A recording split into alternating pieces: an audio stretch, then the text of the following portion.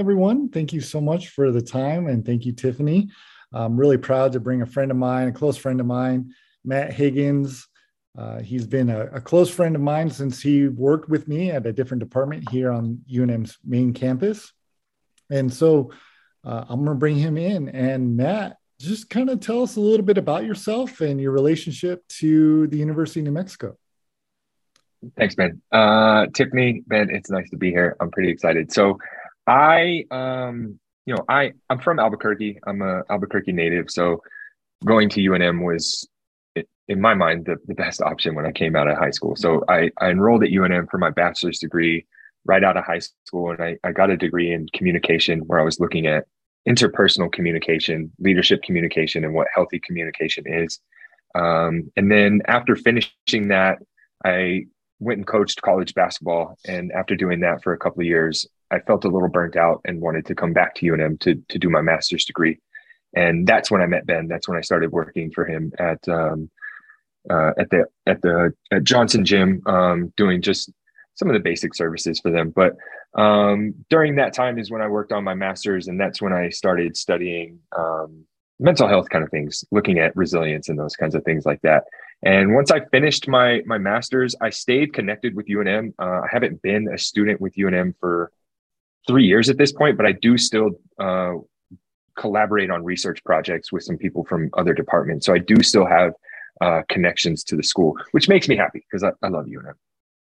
Awesome. Can you tell us, where have you been since UNM? I take it you graduated from UNM, and then where'd you go? What happened after that? Mm-hmm. Yeah. So I finished my master's degree in 2019, and I had applied for my current PhD program at Claremont Graduate University. I had applied to get in right away, and I was accepted, but I was a little burnt out on school, so I needed some time off. Understandably.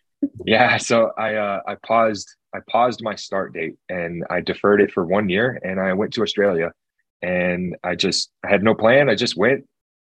Just got some random job there. And then I went and volunteered at the University of Melbourne as a research assistant. And I was there for a year, traveling, just enjoying a completely different country, but also able to still do some research into resilience, which was great. It was a lot of fun. And then I came back to Albuquerque, but the plan was to come back for maybe 3 weeks and then go to California where my PhD program was. But when I came back, it was at the very beginning of COVID. So everything was shut down. Campus was closed. Oh, no. So I stayed in Albuquerque for the first year of my PhD, which was 2020 to 2021, that school year. And then this last year, I actually was coaching college basketball again. I was in Colorado. I was coaching at a community college up in the northwest part of the state. And then just recently, about 2, maybe 3 months ago, I moved back to Albuquerque. And I'll be here for a few years now. And then after that, we'll see what happens. But yeah, so after graduating, I moved to Australia to do some research and just enjoy life. And then back to Albuquerque for a year for the PhD, and then up to Colorado for a year for coaching. And then now back to Albuquerque. That's crazy. That's a Right? large amount of travel. It's a lot of work that you put into it. And you kind of talked about, and you touched on a little bit about your research that you were doing out in Australia. Can you kind of talk about a little bit about what you were doing out there in Australia? Yeah. So kind of to preface it, my research at UNM in my master's degree, I looked at the relationship between culture and resilience. So my degree is communication, and you might wonder, how does that connect to culture and resilience? Where culture and communication, they're completely linked. Our culture influences the way we communicate, and the way we communicate influences our culture. And how are those two things related to resilience? So I looked at that, and I found interesting things. There's a nice relationship between the two. And then when I went to Australia, I was living in Melbourne, and they have at the University of Melbourne, they have the Center for Positive Psychology. I actually think they're under a different name now, but at the time, that's what it was called, the Center for Positive Psychology. And positive psychology and resilience is one of the bigger topics in the field of positive psychology. So I knew that that's what I wanted to do. And so I just went to them and I said, hey, this is who I am. I just got my degree in resilience. I got free time do you need help with things? And they said, sure, we don't have any money for you, but if you're willing to work, come on in. Welcome to the university life. Yeah. So it's like, you know what, let's do it. And so there was a couple of different things that I worked on while I was there. One of them was a resilience training program for PhD students, because their PhDs are really challenging because you're somewhat isolated. So they had Australia-wide, they had a really low graduation rate for PhD students. And so we were trying to develop an online training program, something you could do on your own time, at your own pace, that would contribute to your resilience, specifically for you as a PhD student. And then the other thing is I helped a professor with a research project where they were looking at how do you teach well-being literacy to children, to school children. So well-being literacy is just knowing the language about what well-being is. We all have this inherent knowledge of how to take care of ourselves, but we don't necessarily have the language to describe, explain, and take full control of that.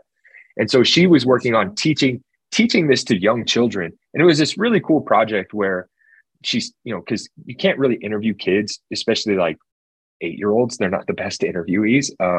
And so instead of just interviewing them or having them fill out surveys, what she did is she had them draw what it means to take care of your well-being. What does it mean for you to be happy and healthy? And they would draw it. And the initial ones would just be, the first drawings would just be kids with a smiley face. And then they would go through teaching what well-being is. And then after they would be taught what well-being is throughout the entire course of the school year, it wasn't just one thing, it was a whole school year. They would redraw what well-being is. And the difference was amazing, because the first drawing would be a smiling kid, and the second one would be a kid with their toothbrush and their dog, and their family is behind them. And so now they're having this much more complex idea of what resilience is. And it's all these contributing factors, or not what resilience, what well-being is, and all these contributing factors. And so I helped with that project and refining the results and getting it published for a paper. So it was a really great experience while I was there. It taught me a lot about how to boost well-being, how to boost psychological thriving, how to help people flourish in their lives.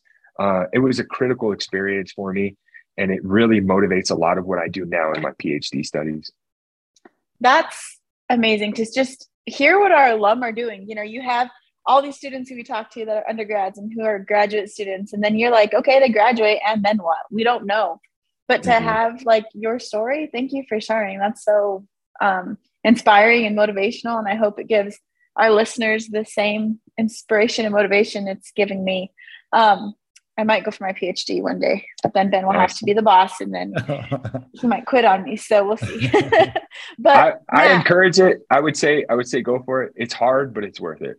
Oh, okay, Ben. See, I have his support.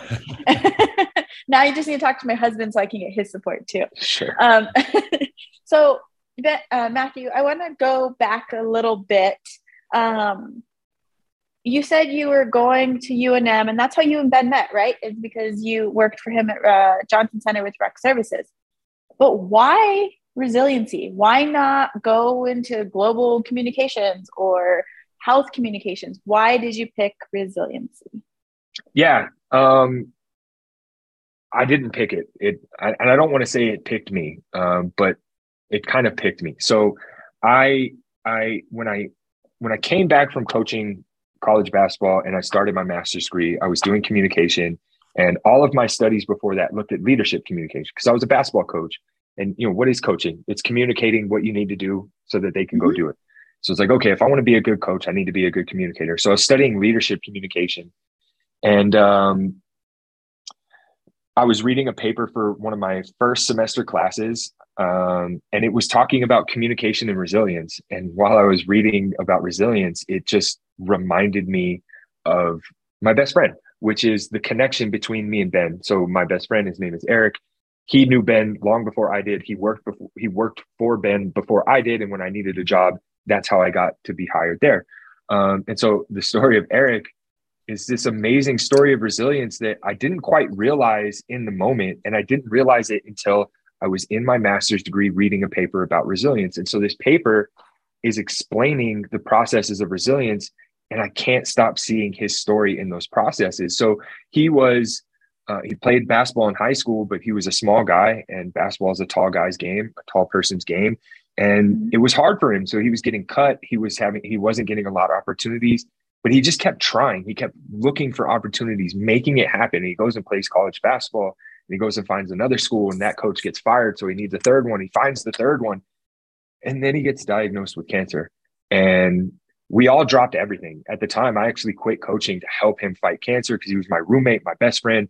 And Ben was a big resource for him at the time too. And so watching him fight cancer, going from 180 pounds with like 2% body fat down to 100 pounds in 2 months because of how devastating the chemotherapy was, and seeing his skin lose all of its color, and how hard it was for him to just walk from one room to the other. It was terrifying, and it was traumatic. It was really hard. So in the moment, we didn't quite think about resilience. We just thought about how do we get through this, and then we get through it. And then he has to have this huge surgery where he literally can't sit up straight for like 4 months, and he finally gets cleared from this. And the doctor's like, "You can go play basketball again." So he goes and he starts playing again. And 2 months after that, he signs his first contract to play professional basketball. And it's just like, we all thought your basketball career was done. And no, not only was it not done, it advanced. And he's played professional basketball all over the world now.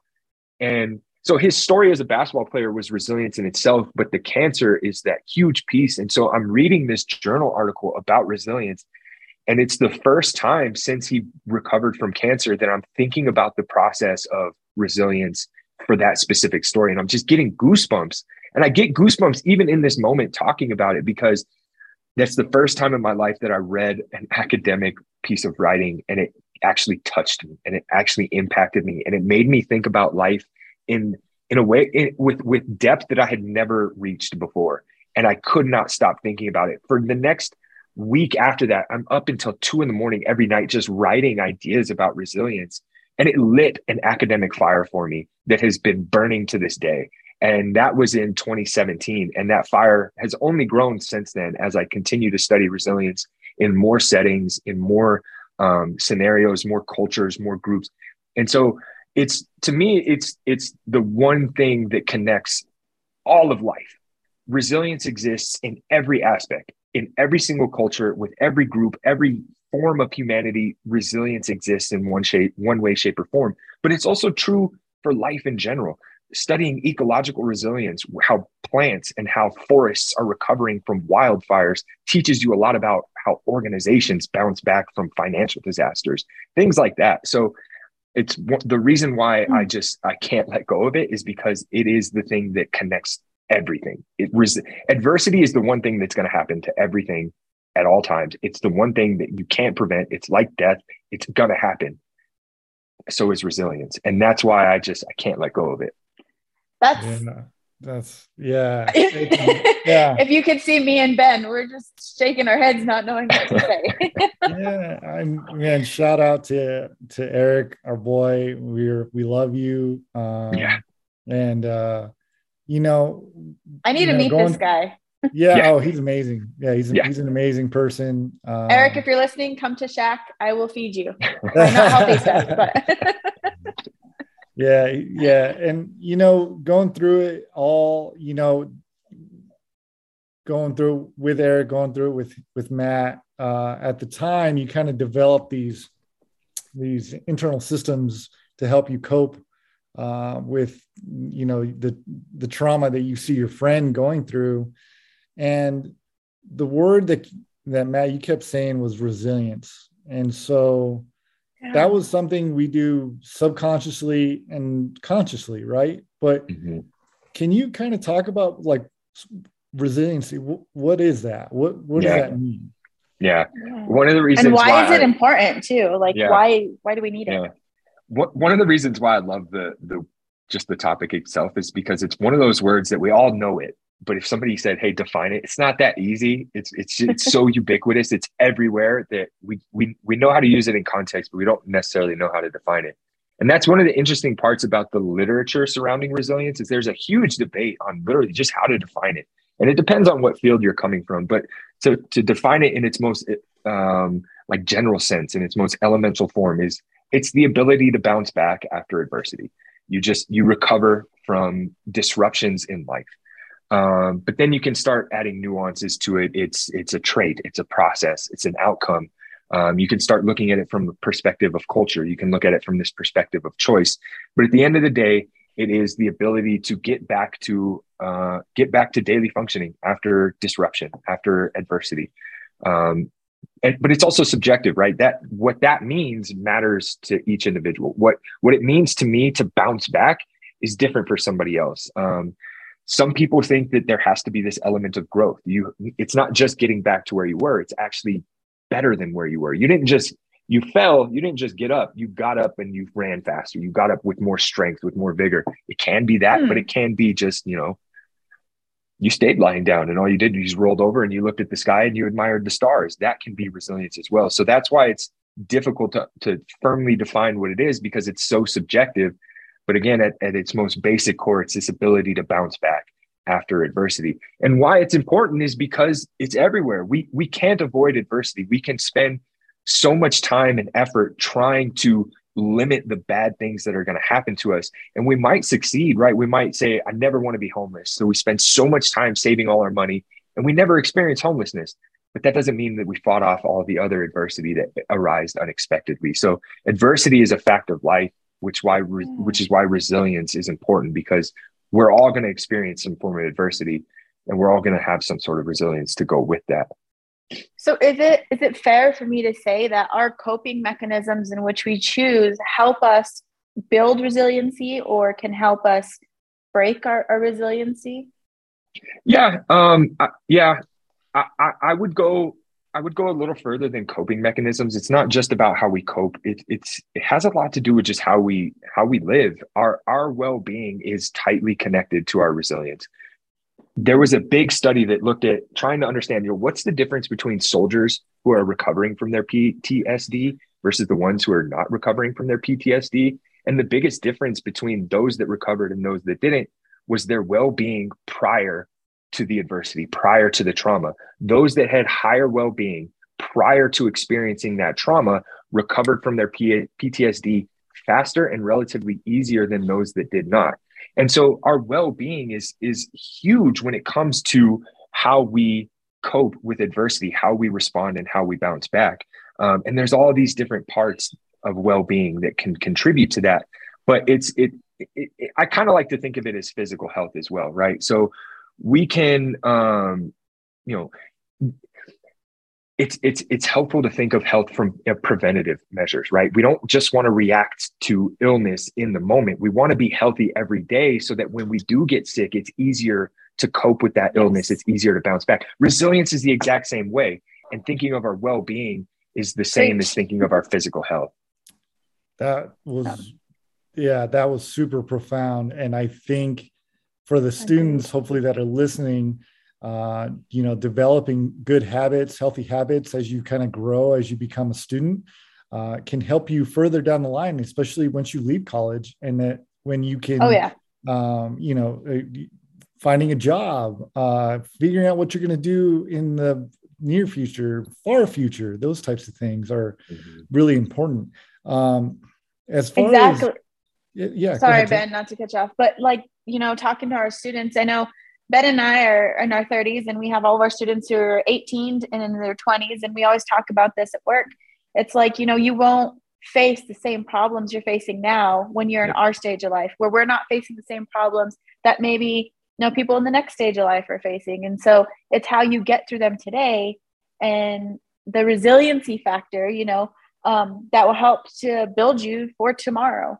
Is there a way, that we can say, how can you develop? Is it something that you can develop? Is it something that you can, what are some examples? I'm just thinking of a student sitting there okay, great. This is resiliency. This is what it is. But what can I do today to help build that? Or does that make sense? There's three.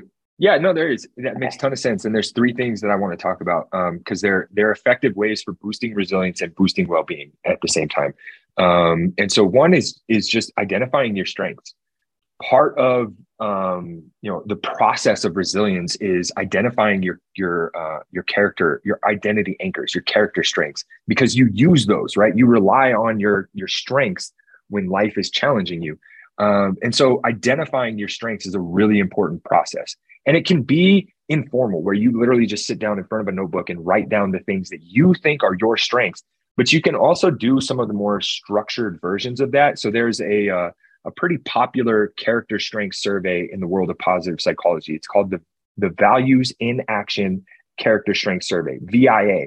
You do this quick quiz. It's asking you about your values, and then it gives you your 24 character strengths. And it also gives you ways to use those character strengths. And that's a really great way to just identify, what is it that I'm good at? We know we're good at things, but we don't always have the language to verbalize that. And so if you can see it and give yourself that language, it gives you a little more agency and control over your strengths, and you can use those. And the more effective you are at purposely applying your strengths, the easier it's going to be in the moment of adversity to help you move towards that resilience. Another thing to do is a gratitude journal. Gratitude journal, just every day, write down 3 things that were good from that day, 3 things that you were grateful for. It helps you just be more in tune with the good parts of life. Psychologically, we have a negativity bias where we're 5 times more likely to focus on the negative things in life. So we got to put a little bit more effort into seeing the good. And when we can see the good, not only do we see our strengths, but we see what's going well in life, as well as what's going wrong, right? Adversity happens. We tend to focus on it. We need to balance that by seeing the good. And we can do that with a 3 good things journal. Another thing in terms of gratitude is sending gratitude letters to people. If somebody has done something for you and you're thankful for it, write them a letter and tell them, because an important process of developing resilience is maintaining your communication network. We got to rely on our people. We need to lean on them. We need support. Well, that's going to be easier and more fulfilling if you have healthy, strong relationships, and sending gratitude letters is a great way to build healthy and strong relationships. And then the last thing I want to mention is a meaningfulness journal, paying attention to the things that you find meaningful, not necessarily just good, right? In my 3 good things journal, I write down pizza and coffee all the time. I love those. I don't really derive those don't necessarily give me meaning in life. They give me satisfaction, but they don't necessarily give me meaning. What gives me meaning is helping my students, because I'm a teacher. I love helping my students. So keeping track of the things that brought me meaning gives me a more meaningful life, which is a great way to boost your well-being and combat the challenges of resilience. So just to quickly summarize those three activities you can do to develop your resilience is identify and affirm your strengths. Write them down, see them in front of you, and use them on purpose in small interactions every day. A gratitude journal and writing gratitude letters. Be aware of the things in life that are going well to balance the awareness of the things that aren't going well. And then lastly, keep a meaningfulness journal. Build the meaning in your life.